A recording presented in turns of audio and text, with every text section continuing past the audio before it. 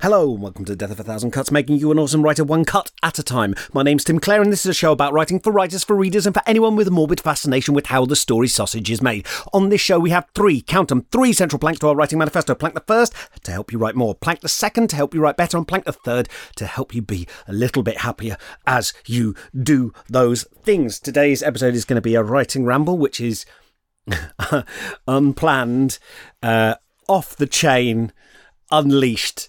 Tim Clare, unedited even. I'm not even going to edit out my ums. I'm not going to edit out my you knows. I'm not going to edit out my liberal peppering of likes. Not in the comparative sense, but as a spacer in conversation, as a little oral disfluency.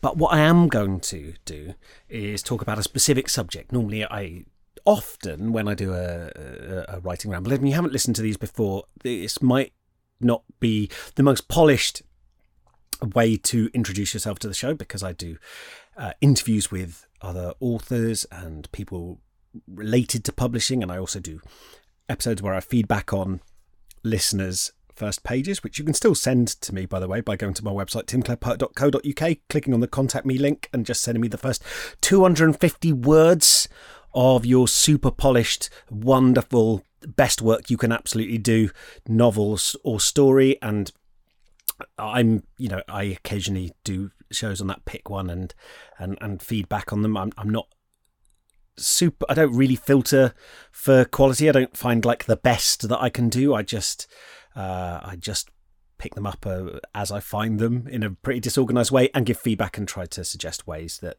you might make it better. And I'm also plucking ones from the Death of a Thousand Cuts Discord forums. There we've got a public crit thread or group within it, and people share their work there, and I've been occasionally picking ones from there, more or less at random. Anyway, today's episode, I wanted to talk about something that came up in the Discord server as a question, which was a brief discussion on imposter syndrome as a writer. And I came crashing in and said, hey, folks, maybe Daddy should sort this out. Maybe you want to hear from the big man, old Timmy C, who has written a few books and has a little bit of a podcast on this subject. Maybe I could step in and clear this up. No, I mean, the discussion was really good. And I always feel slightly bashful that I'm stepping in and going, hey, do you want to hear the ex cathedra pronouncement from, I was going to call myself the writing pope, but I don't think I'm not even a deacon, not even maybe some kind of, is it a purser? Do they have pursers in churches? I don't really know the difference between the structure of the Roman Catholic Church and the C of E. But yeah, I'd probably be involved in some, I might sweep the vestry. Perhaps I would be not a priest, but a vicar, a village vicar in an ailing parish with, a dwindling congregations are always dwindling, aren't they? They never reduce. They never go down. They're always dwindling. Dwindle's a lovely word, isn't it? Maybe if they grow, then they burgeon. But they dwindle, don't they? Congregations in church. So I'd be there in my pulpit, looking down at my dwindling congregation. In many ways, I am right now, right? And they'd be an odd selection of human beings. I think the C of E attracts a variety of characters, some of whom are very sweet misfits into its, which is what I think a community should do, really. But I imagine I wouldn't really have the luxury of picking my parishioners, so be a motley collection of weirdos. I'm not suggesting that this is who the main audience for this podcast is, although if you are listening to me, you probably do come under you are a statistical anomaly as human beings go. So in a sense, in perhaps the most literal definition of the word weird, you are weird. It's not a pejorative term, but if you listen to Tim Clare talk about books, that is throughout human history, that has been an extraordinarily rare experience. And here we are, and you're all looking up at me, the vicar. Let's just step into the analogy clown suit and zip it up at the back as I deliver increasingly deranged and non-canonical sermons, rambling, bizarre sermons that makes even the hardcore of credulous parishioners shuffle uncomfortably and wonder when I'm going to get back to the whole Bible stuff. What's Tim? The Reverend Timms, that was a character in Postman Pat. Okay, I'm not going to just free associate through words that sound like each other. I want to talk about imposter syndrome, because it seems to me that certainly within the forum there was a few people who'd experienced it, who felt that they experienced something like it. And I've seen it mentioned a lot, and I'm sure I've talked about the writer qua identity, this idea of being a capital A author, and my issues with that. But I thought maybe I'd sort of just rotate the canon towards imposter syndrome dead on, because perhaps in the way I've talked about it before, if you've not listened to those episodes, I think some of these topics are evergreen and we can always go back to them. But let's deal with imposter syndrome directly, because what I've got to say here is going to be aimed at writing and the author life and all these things. But I think it's by no means restricted to being an author, being a writer, doing any of these kind of activities. I think the things I'm going to talk about here are probably general truths that one can extrapolate from this and apply across a broad range of scenarios. So I hope it's going to be useful, but I don't know what I'm going to say yet, so it might not be exciting. Let's ride this rattling and rusty roller coaster together and see if the track's been finished. And if not, then we will go screaming into the abyss together with a Thelma and Louise style, and it will be heroic and wonderful. Look, so a few people said that they sometimes feel like an imposter. Imposter syndrome is this idea that you feel like a fraud who has kind of conned your way into whatever occupation or role you are in, and at some stage you will be found out. You don't really know what you're doing. I mean, fundamentally, it's about a mismatch between your internal experience and how you feel like you are perceived, or how you feel, the image you feel you are attempting to project to the world, is how I would describe imposter syndrome in a general viewpoint. Because we talk about it, I know you know what imposter syndrome is. I know I wasn't talking about it and it seemed like some nebulous recondite concept, but I think it's important to nail down our terms first so we can be precise. I do like precision, right? So imposter syndrome is specifically this idea that there is a mismatch between your internal experience and self-perception and how you feel you're seen externally, and how you present yourself, and the way the roles that you put yourself in your external identity. And I would say also, in addition, imposter syndrome is not, but that mismatch has to be in your favour socially, if that makes sense. You can't. We would never say you had imposter syndrome if, like, everybody thought you were really shit. but you knew you were brilliant, that would just be being treated like crap or being underappreciated, right? You wouldn't feel like an imposter. There has to be a sense that other people, maybe incorrectly, or certainly a majority of other people, maybe one or two people you feel have pierced your cloak of shadows, but the majority of people have gone along with the con, or have not quite peered at your disguise and lifted the hood to see the face beneath, and they buy into it. You're doing this stuff, and you feel like at any stage you're going to get a tap on the shoulder, a tap from the bony finger, and there will be death ready to take you away. You feel like you're going to be found out, or at least you just feel like a hamster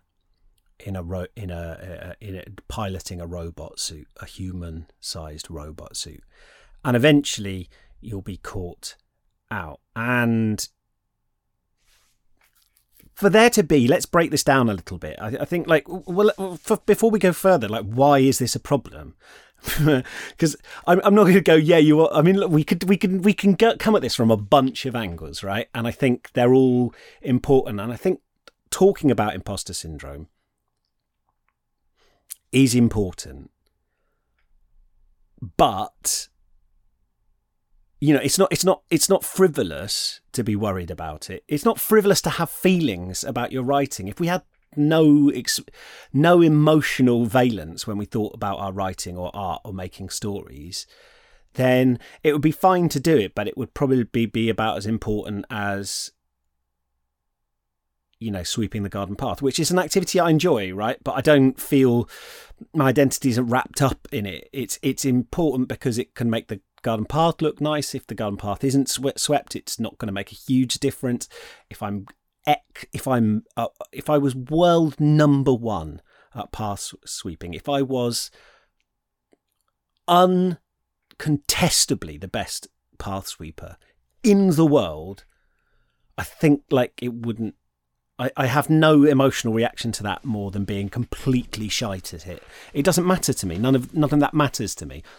I wouldn't think less of someone else for being a great path sweeper. I'd go, oh, that's cool. Wow, that person's shit hot at sweeping paths. But I wouldn't feel like a pet. I wouldn't feel like a knife twisting in my heart. Like, why can't I be like that? I mean, you know, I probably, you know, when you see someone be really, really, really good at a task, no matter what that task is, you know, I've seen those videos of people just being shit hot at, I don't know, like baling hay or something, or plastering a wall, and they're just doing it really quickly or skillfully. And also, like, I don't have the context to know whether they're actually doing a bollocks job of plastering that would have to be redone by someone else. So clearly I'm not great. And actually, let's put a pin in that, my perception of how good they are at plastering versus the reality if you were a plasterer or watching that. Let's put a pin in that, because we might be onto something there. But, you know, I'd kind of go, it's cool seeing someone be good at something, and it might be very satisfying to them. But, like, it doesn't affect my identity. It's just a human activity that is happening, and great. Wonderful. I'm happy for them, and it's great to see humans being good at stuff. But I wouldn't, if someone was shite at baling hay, I wouldn't go, well, that's a blot in their copybook. That makes them a less worthwhile, less moral person. I'm less interested in talking to that person because they're rubbish at sweeping paths. I don't care. It's not a metric that I think is in any way useful. I mean, we do have these biases. I've sometimes talked about in psychology the halo effect, that if we see someone who's attractive, we imagine that they are more skilled in other domains, or if someone's skilled in a domain, we imagine that they are prejudices that they will be really good in lots of other areas as well. So someone's like a neuroscientist is a kind of classic one that we imagine that they must be really good at. Then if they start making statements about genetics or pulmonary biology, we go, oh, well, yeah, I guess they know that. They're a neuroscientist, they're a clever science person, and maybe they kind of start talking about sports science, and then maybe they're talking about, gut bacteria and digestive science and things like that. And we go, yeah, well, I guess they must know what they're talking about. And maybe they don't. And then maybe they're talking about politics or something. And we imagine, well, this is a neuroscientist talking about this, so maybe they know. And actually, not necessarily true. So we've got this idea that you have to feel internally that you are worse at the thing. And it only really is going to come up in domains where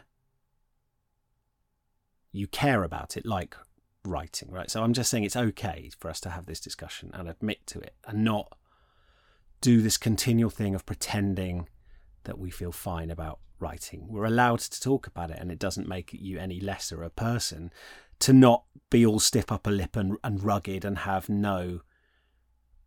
there be no emotional tone between relating to you and your writing on different days, and that to be fluid, because you're a human being with circumstances and a brain with certain mindsets and other things going on in your life and the biology and all of those things. And people will get, very fussy about bringing biology into emotions. But like, if you haven't slept, if you're on your period, right, then if you have been eating badly, these are all biological things that can affect your emotional reaction to something. Not everyone to the same extent. Some people are very good at coping with limited or poor quality sleep.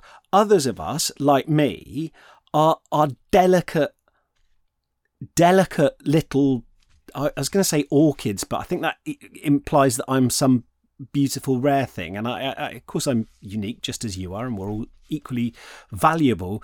But I'm so psychically frail when it comes to lost sleep. I am so and so it doesn't always manifest in me being depressed or grumpy. Sometimes I'm just like wandering up to my wife as she tries to, fry an egg or pour herself a glass of orange juice and just be like, I love you so much. I just want to say, if I leave this world tonight, let it be known I wouldn't want to leave it without telling you, my darling, you have made it all worthwhile. Adieu. I must repair to my office to eat some Pom Bears and watch YouTube videos. I get that incredibly sort of emotionally delicate and frail feeling from so these can affect how we feel about our writing, right? If we know that how you're sleeping and how you're eating and how your life's going on around you can affect it, and there's only a portion of our feelings about our work we can deal with in terms of mindset and how we think about it. I know the word mindset is not always welcomed by everybody. It has some bad associations with CEO mentality and entrepreneur bro bullshit and pulling yourself up by your bootstraps culture, and I don't like that any more than you do. But the fact is, we can change the way we think about things a bit, and for that portion of our well-being, we can work out better ways of engaging with our work. That's definitely true. And then there's the environmental stuff, and some of that might be what's going on with your life and what's going on around you and how much time you've got and your personal circumstances. And some of that might also be to do with how your writing's going. Environmental stuff can make a difference in terms of if you do produce some writing, you're probably going to feel, maybe a lot of people might feel a bit better, a bit more stable if they've done some writing, if they're being productive, whatever productive means to them. And that goes back to the psychology of it. Maybe some people will feel validated if they get work published or win a prize or something. Maybe that will permanently change their self-image. I don't know about that. I certainly think imposter syndrome can't exist without a mismatch between internal experience and external experience. And so we can see then actually Success might increase a sense of imposter syndrome because it is pushing up only one of those metrics, which is it is increasing your visibility. It's increasing your achievements by which other people will judge you, but it does not necessarily follow that your internal perception and your internal experience will change. It might do, and we think it will, of course. Of course, we think when I win this prize, if I were to win this prize, I don't think I will, but if I were to win this prize, this award, this accolade, if I were to be accepted onto this bursary, if I were to have my work shortlisted, if I were to be published in this magazine, if I were to be chosen by this agent for them to read some of my work, if I were to get this nice bit of feedback where I'm rejected, but they say, hey, keep going, I actually think what you've done here is good, surely it will follow, as night follows day, that my self-perception will grow. Well, it might do. But also, for many of us, and I don't know whether this is true of you, but you will have a few baseline beliefs, and your mental filters, your psychic judo that your mind performs all the time in terms of confirmation bias is quite artful, I'm imagining, because we don't weigh every proposition equally, do we? We the first thing we do if somebody is making a statement to you about the world, or you have an automatic thought in your head, is we consider the source. Who's saying this? Do I like them? Are they a person like me? Do I consider, if someone says something, if a statement about the world is said and it comes from the mouth of, say, a politician who you don't generally agree with their party's ideology, you are probably not going to weigh that statement, that assertion of fact, with the sort of care. You're not going to accept it in the way that you would if you heard that statement from somebody who you did tend to agree with and thought was pretty cool and they seemed switched on and smart, right? If someone who said you feel is switched on and smart makes a statement and you go, oh, that's odd, I didn't think that was correct, you're going to weigh that statement a lot more. It's going to sit with you. You're going to assess it a lot more. And we're so good at this that we do it almost automatically. And if you have a perception of yourself not really being worthy of writing, then if you get accepted, you'll go, "Ooh, that's exciting." And then you might start having thought, well, I don't like this thing that I've written. I didn't think it was that good. Maybe the person is wrong. Maybe the person is just being nice. Maybe they say this to everyone. They say, "Oh, can I see your next few chapters?" And then they turn it down. They realise it's crap. Maybe there weren't many people who applied for this competition.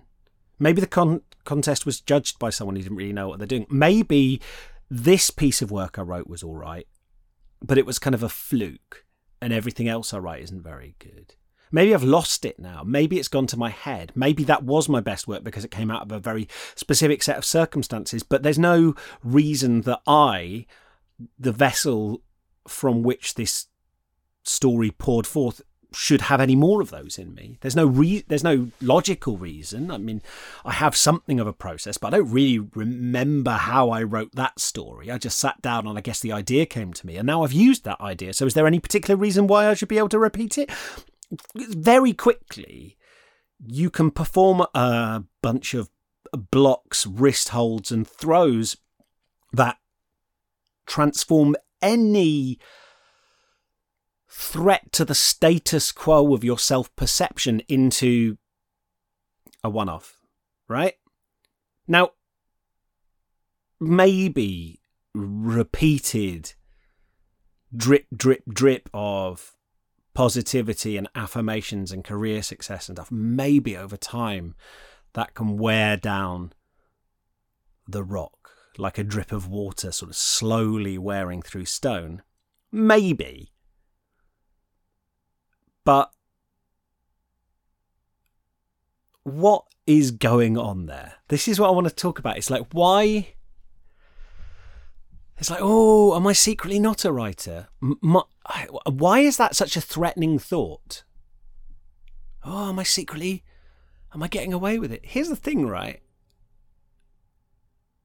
Isn't it quite fun to... Like, quite a lot of authors are twats. Quite a lot of literary parties are full of, excuse me, toffs and weird art perverts. It's... Would you want to be one of them? Or do you want to be the 3 raccoons in a trench coat, you know? Do you want to be the outsider who has conned their way in because these people are rubes and Burkes and you've pulled one over on them? I loved your latest novel, darling. A real work of genius. Yes, I could see immediately. And you're there going, I don't know what the fuck I'm doing. And you go, oh yeah. I loved the leitmotif that ran through the second third. The sense of mourning for the Gilded Age. Yeah, that was deliberate. Thank you. I'm just gonna have some more of these free canapes. Cheers, and I'll take your paycheck. Like, fuck them. Why? Oh, can I be a real author? I want to be a real author. Who gives a shit? Like, no, like it's not a particularly respected profession. We like the idea that maybe we could work on our own. Lots of people desire the author lifestyle, but they desire the author lifestyle from a place of complete ignorance. They don't know actually what's involved in the day-to-day life of an author. They just imagine that you get to go to readings and then maybe you get to sit at a typewriter and go on the decking in a New England country house. I don't know where the stereotypes are of writers writing, but look, like, who gives a shit? None of my friends like me because I'm an author. I think it's probably one of my least attractive qualities. People I hang out with like hanging out with me for me because there's nothing else on offer, right? And it's like, what does it add to you to bolt this identity author onto you? Why is it important to you to be able to, for legitimacy and validity in this particular paradigm, you know? Like, it's like, why do you need it? And it's like, well, I want to make it feel like my life is worthwhile. Okay, your life is worthwhile. Like, you are intrinsically wonderful. You are royalty. You are a deva. You are a god wandering around this world. You know, in the universe, we might be the only instance of sentience, of matter being able to look back at itself and perceive what it is and have thoughts about itself. We might be the blinking eyes of the dreaming god that is the universe, that have just bubbled up out of chance. And to go around going, oh, but I've got to have something go through the publishing industry. I've got to put a book together. Otherwise, what am I? It's just silly. You know, I get it. I felt it. I'm not saying and I'm better than you because I've never felt that. I have, but it's buffoonery. I've got to have this particular Pokemon gym badge. Because why? I don't know, because we're sort of drunk and hypnotized by the game that we forget to kind of come round and blink and look up and go, whoa, fuck, where am I? Oh, I was thinking for a second that it was important that I got validation from reviews or the literary establishment. It's not. You can go for that. You know, I play board games all the time, and someone could legitimately say to me, why are you spending time doing that? It's not important. No, it's not, but I enjoy it. I don't think when I sit down and I play, I don't know, like Tammany Hall. I don't think that the stakes are control of mid-19th century New York. I don't think I understand that it's just a game, but I'm able to sort of joyfully dive into this magic circle, this discreet and subtly and beautifully altered reality, and it's a completely different possibility space. And the activity itself is fun, and it's engaging, and it's immersive, and I like it. But I'm not doing it. The least fun I've ever had playing games is when I'm in tournaments. I have enjoyed one or two tournaments, but a lot of that contest side of it, where there is some kind of cachet around who wins, it is not fun to me. And I'm not attacking anyone who enjoys tournaments. If you like them, if you like how it challenges you, and if some bits are painful, but you feel like it's worth it in the same way as, you can run a race and there's bits where your legs are aching and you're like, but you achieve something and that feels meaningful to you, then go for it. And I think again, this is like the question of like meaningfulness, isn't it? That the imposter syndrome doesn't really address, because it's a question of being, and it's a question of personhood, and it's a question of ontology, the nature of yourself, rather than of teleology, of direction, of moving towards a target. This idea that you just can become a static author and then you have achieved, it's like a class that you unlock and you get a special, you get a special costume, and you put enough ranks into writing to become an author. No, that's it's such a crazy model for how we should approach our writing life. Are you an author? Who gives a shit? I think some of the most embarrassing people I've ever encountered really, really, really buy into their identity as a poet or an author.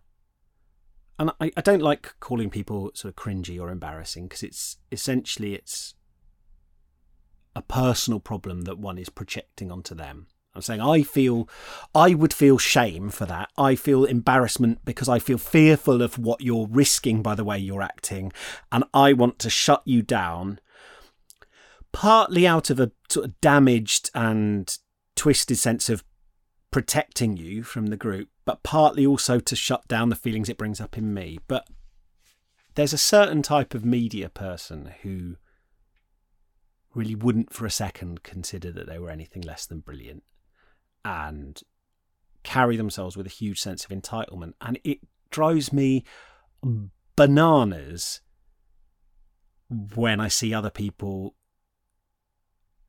talking about that as if it's something that you'd want to emulate, as if the direction we should be going is all moving towards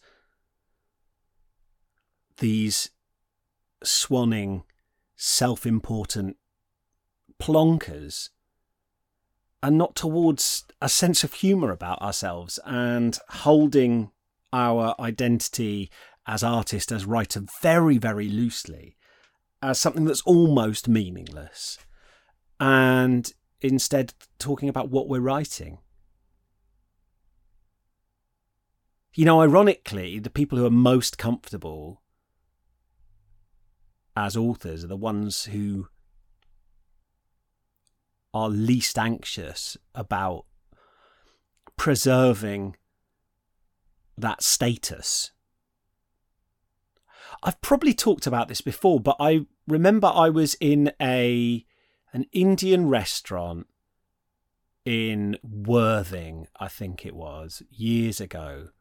And on the next table along from us, there were some guys chatting, and they were talking, and they were saying, one of them was saying, and I'm not doing an accent, it was genuinely, his accent was probably even more extreme than this, but he was saying,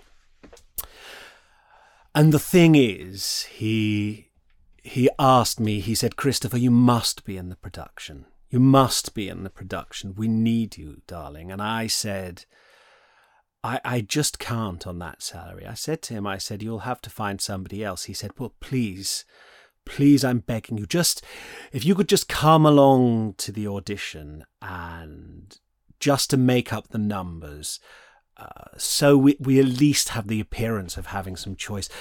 And I said, all right, I will. I will. And I thought I'd just go along and throw it, But you can't do a bad performance, can you? You can't do a bad performance. The instincts kicked in. And he said, "Christopher, we must have you. That was sensational. Everybody loves you." And they raised the salary for me.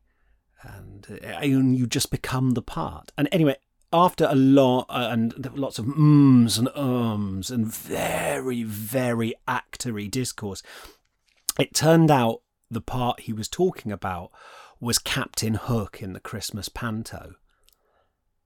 And I think pantomime is a wonderful tradition. It brings happiness to a huge amount of people. I'm not doing it down at all or cocking a snook at it, but I wonder if their performance of being actors there, it felt like they were performing a exaggerated stereotype of lovey actors.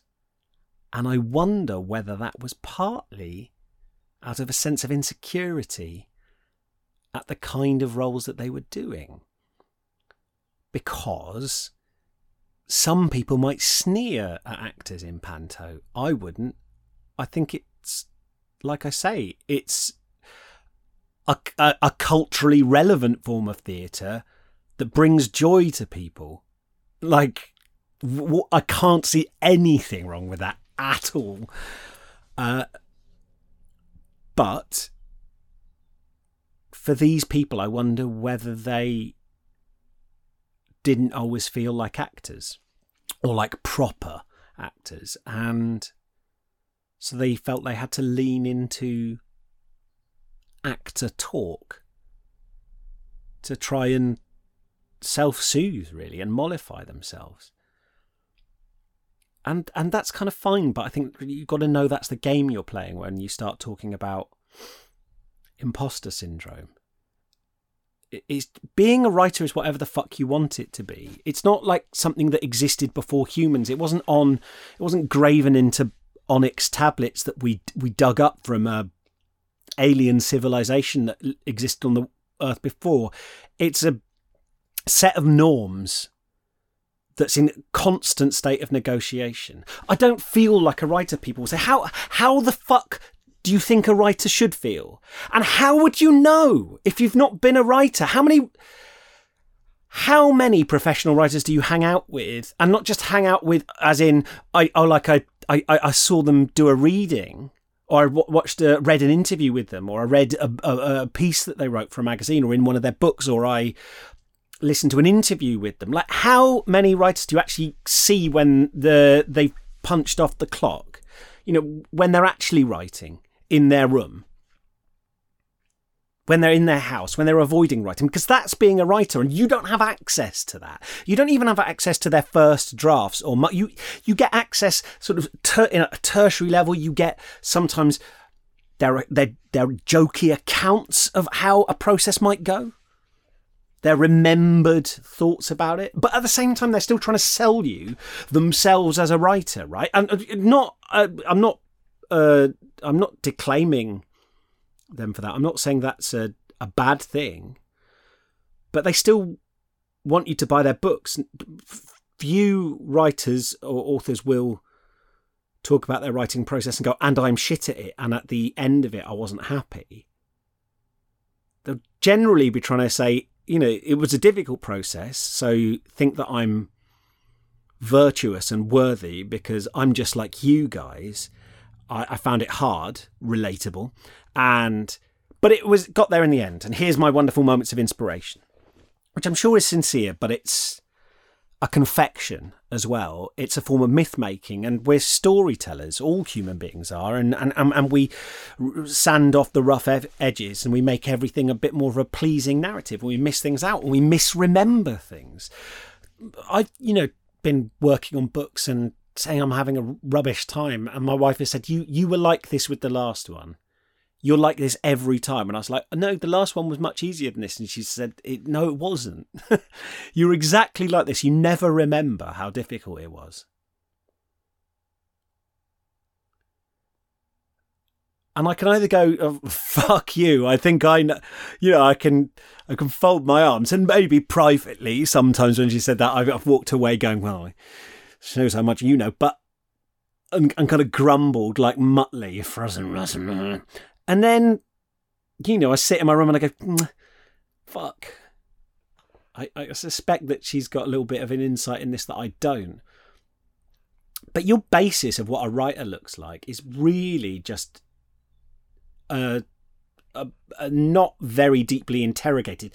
I'm assuming, right, that it's a not very, if you're honest with yourself, it's a not very deeply interrogated stereotype that you've developed over years via osmosis and vibes, really. You've just gone, what do I feel like a writer's like? And we have lived, I mean, it's getting mildly better, but we live with the legacy and the ongoing effects of a publishing industry and a culture that is deeply racist, misogynistic, transphobic, homophobic. We live ableist. We live in a society that has classist, systematically excluded a whole bunch of people from access to not just it's not just about access to like agents and the publishing. It's not just about who gets prizes even. It's about who has the time to write, who has the financial cushion to underwrite time spent writing. I mean, I think Tolkien, with Lord of the Rings, he's created one of the great works of modern English literature. I think it's deservedly celebrated and still enjoyed, his work, right? But he didn't have a lot else to, he had servants, he had a wife, he was a professor, but he was able to take his time. He was financially stable, and he earned everything. He went and he studied languages. He went and he fought in the First World War. Stuff that he wrote about, and then he spent ages writing the book. I'm not saying he didn't work at it, and that so many people write about war, and so many people write about war in fantasy. We talk about authenticity, right? We talk about this idea that you shouldn't tell other people's stories. You shouldn't glibly borrow from things. But the number of people who will write about war, who will write about fighting, will write about someone risking their lives and have never been in that situation, and who are appropriating war essentially to spice up their own narratives, if we want to go there, right? And this is someone who was there and whose friends died, but he was able to do all that because he had this huge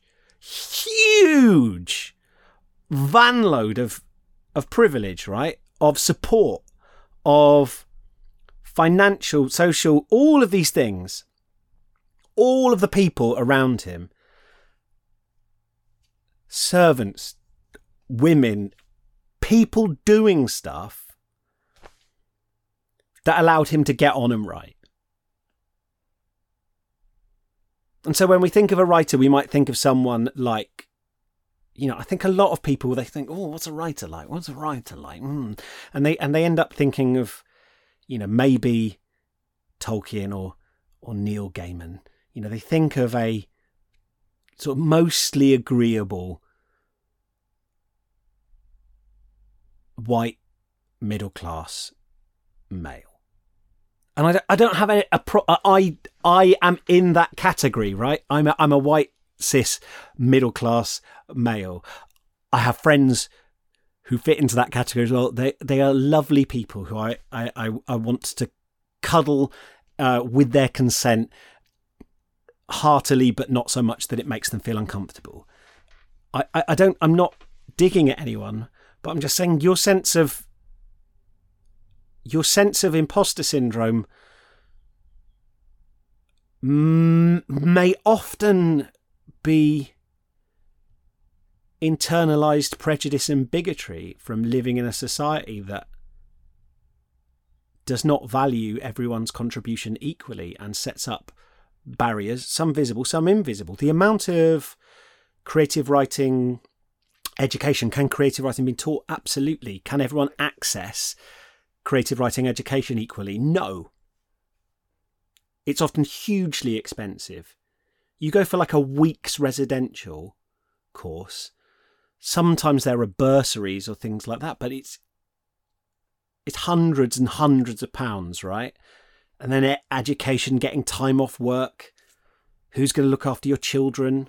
If you have children, who's fucking paying for this? Well, if that's why those courses are often largely populated by older middle class white people who or retirees, to lounge around and do it. And I'm sure that they're no less sincere as writers, but they have access to that because of their money.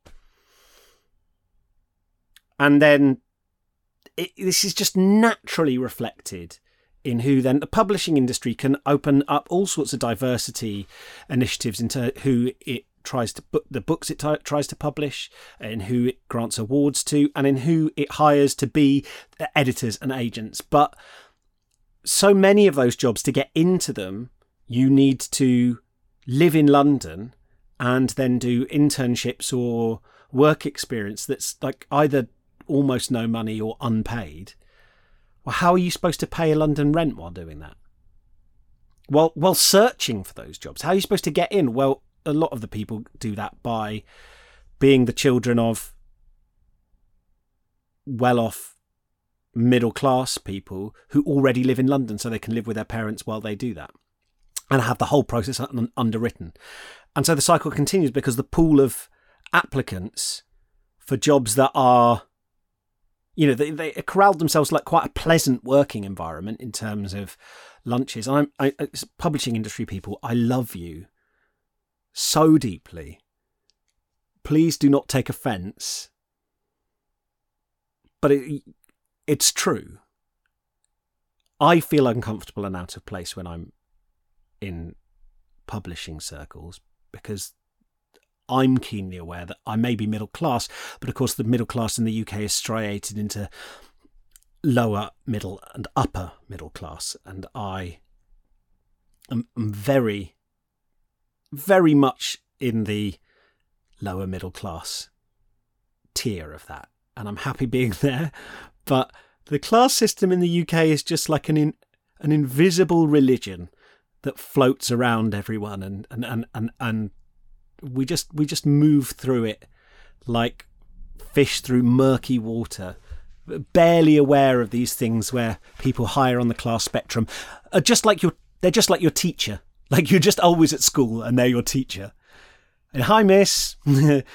Yeah, and they get to say things down to you and you go, oh, interesting. And you always feel younger than them, even though now I'm older than some of those people. It's fucking crazy. And that's where a lot of it's just like, and that's often the target we're going for, is like, why don't I feel more like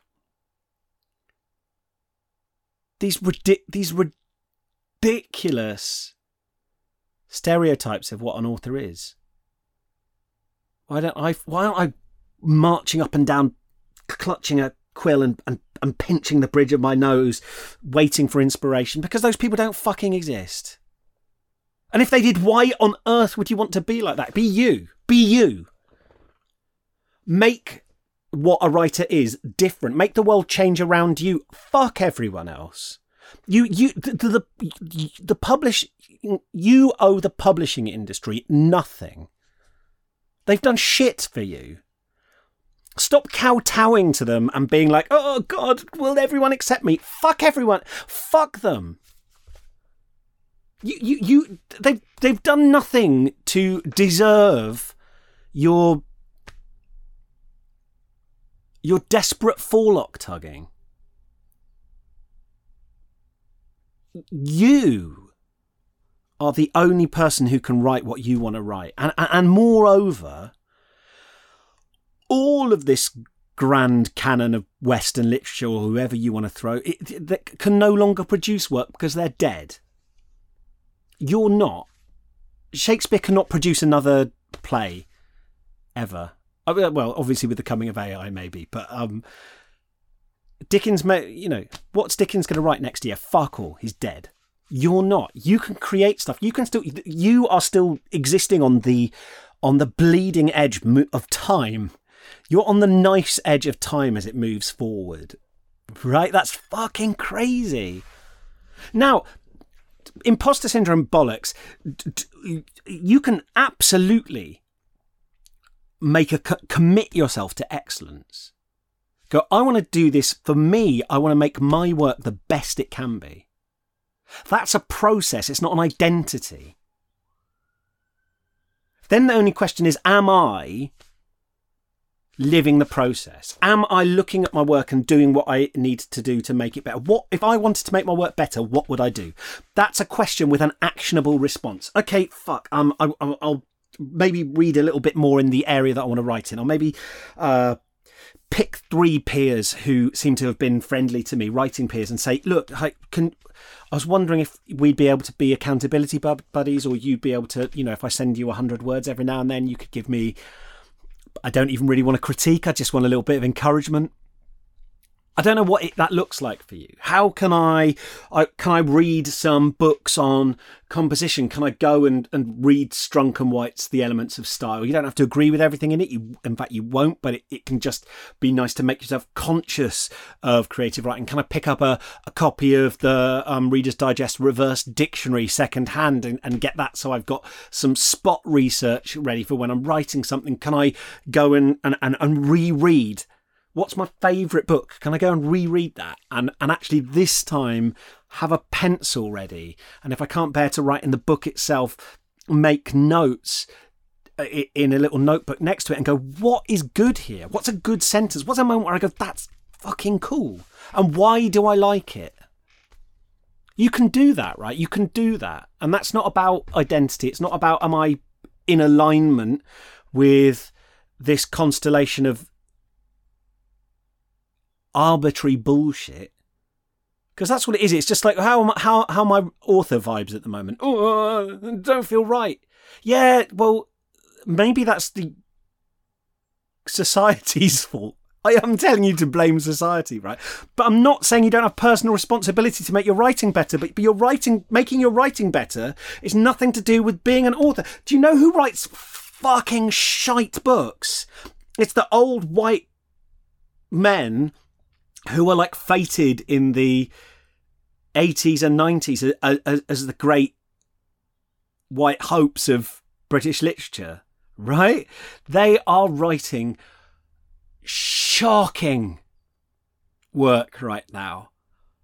Fucking lazy, just dog shit. And it still gets published, right? And I do not think for a second that those people worry about whether they are real writers. They do not have imposter syndrome. And that is why the whole thing is horse shit.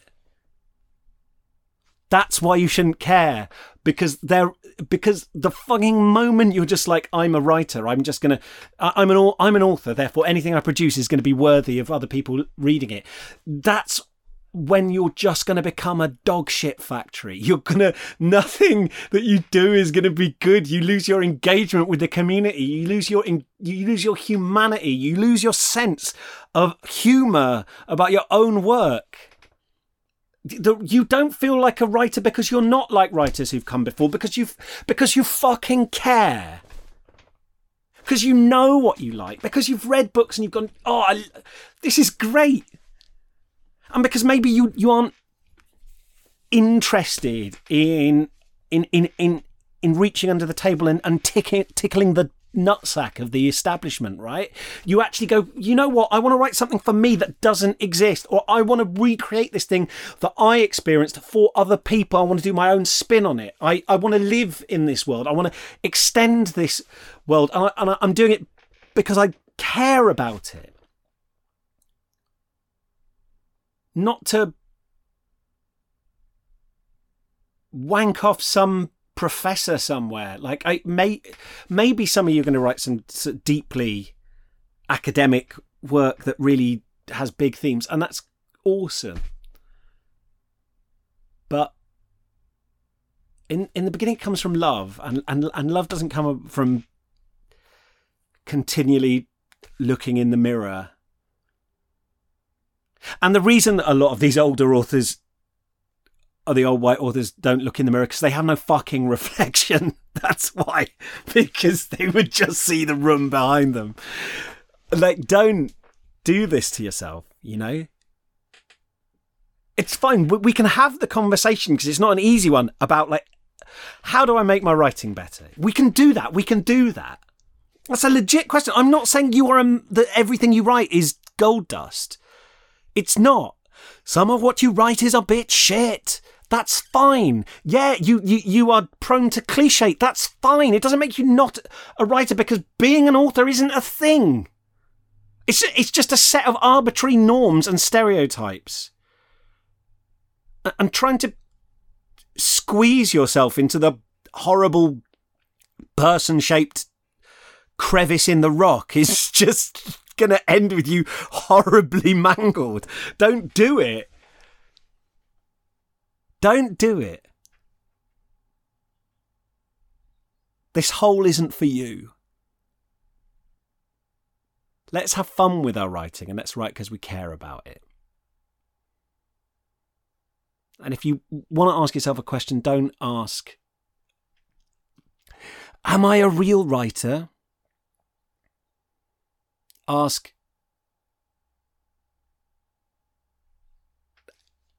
how can I make my story as good as I can?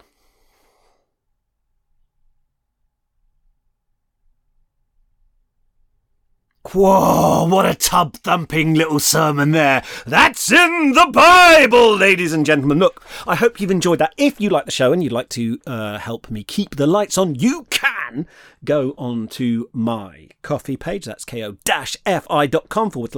Clare. Drop me a few beans. It just helps me pay for hosting costs and things like that. Thank you to everyone who's donated. I sure appreciate you. And it allows me to also just make everything free at the point of use. You can also buy my book, Coward, Why We Get Anxious and What We Can Do About It. That's my latest book. It's non-fiction. I think that it's quite funny in places, but it's also got some serious stuff about managing anxiety and panic attacks. It's not a self-help book. It's more like a little romp through science and a bit of memoir and a bit of, I don't know. There's some monkeys on peyote in there. And also, if you'd like to join us on the Death of a Thousand Cuts Discord server, you can get on there, you can chat with other writers, you can share your work, you can talk about publishing, you can find beta readers for your work, you can even talk about this very podcast, or you can talk about what you're reading. It's up to you. But I'll leave a invitation in the show notes in the description for today's episode, or you can just Google Death of a Thousand Cuts Discord, and I'm sure that you'll find a link there where you can click it and join it. You'll need the Discord app, but it's basically just a little messaging app, and it's very nice there at the moment, and people are nice. That's it. That's today's episode. I'm all done. Thank you for listening to me. Thank you for bearing with me.